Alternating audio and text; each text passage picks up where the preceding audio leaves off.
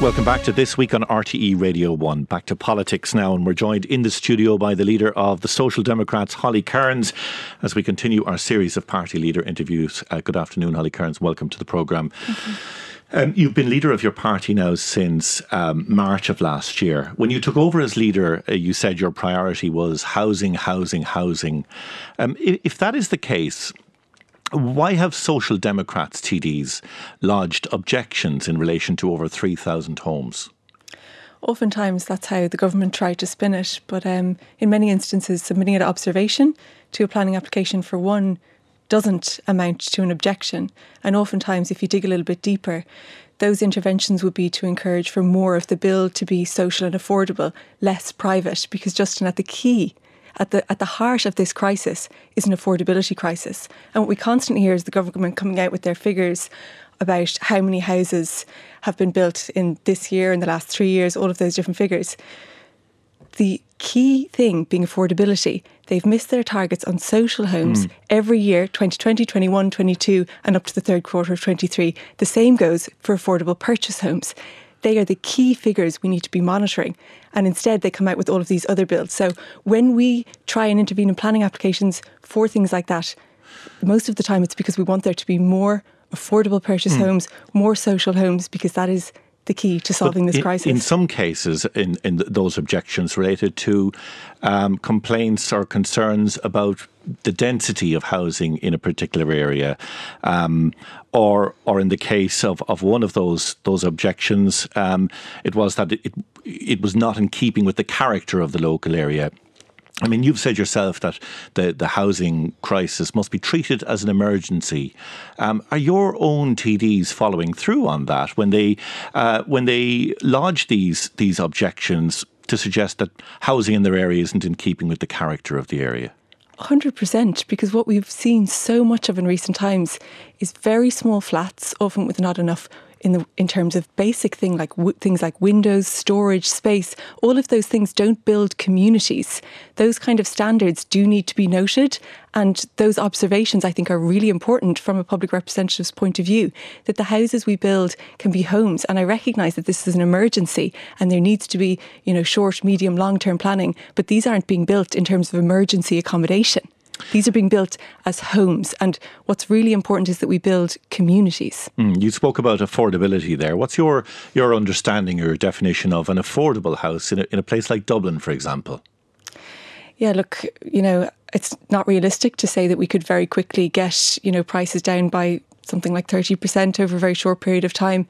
But I think the key thing to focus on in terms of delivering genuinely affordable homes in, for example, Dublin, is models like the O'Quailon model, where they build not-for-profit homes. Now, with house price inflation and the costs of builds, those houses were being delivered at about 219,000 a couple of years ago. That's now gone up to about 320. So massively ramping up the support for those not-for-profit housing bodies is the best way to bring those homes in kind of more quickly. But in order to get them down more, of course, ramping up the kind of economy of scales of those not-for-profit builds could have an impact. But ultimately, the only way we can achieve those kind of more affordable prices in homes in, for example, Dublin, is more state-built homes and more homes built through those not-for-profit charities. Even if the state builds them, though, the Society of Chartered Surveyors says the cost of building a home in Dublin, a 3-bedroom semi, is €461,000. I mean, you can't go below that. The not-for-profit organisations are managing to build them at the moment at about 319. And the reason that they can do that is because things like building levies are exempt, and things like the cost of the land. So they're taking out, and there's also no profit made in that. So if you ramp that model up more, the economy of scale could reduce it further. I recognise it's not easy. But you're never going to get developers to sell homes without making a profit. Exactly. That's why I'm saying we need to ramp up the not-for-profit. And I don't think it's realistic to say to people that we'd say homes provided through the private sector would come down in any short period of time. And it's important to be honest with people like that. I agree with you. We've seen an increasing number of protests at locations where asylum seekers are being accommodated. Do you think that communities have a right to express concerns where there are plans, for example, for large numbers of single men to be accommodated in their localities? I think that the government's approach to this has resulted in chaos and calamity. But do you think that communities have a right to express those concerns?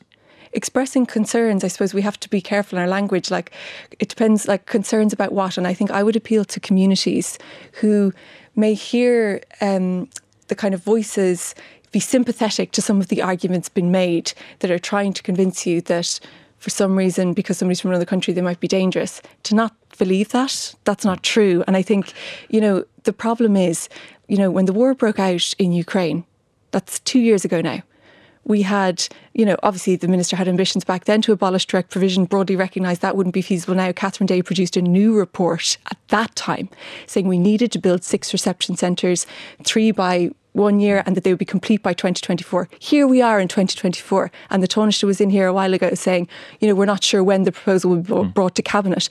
Where is the emergency response to this situation? And can I just say, that is what results in then communities kind of turning against each other. And I think we need to be very clear that our migrant population needs to be valued. A diverse society makes a more rich one. We've 2 in 5 of our doctors are from our migrants. Okay, but so are communities then who express these concerns, are they misguided?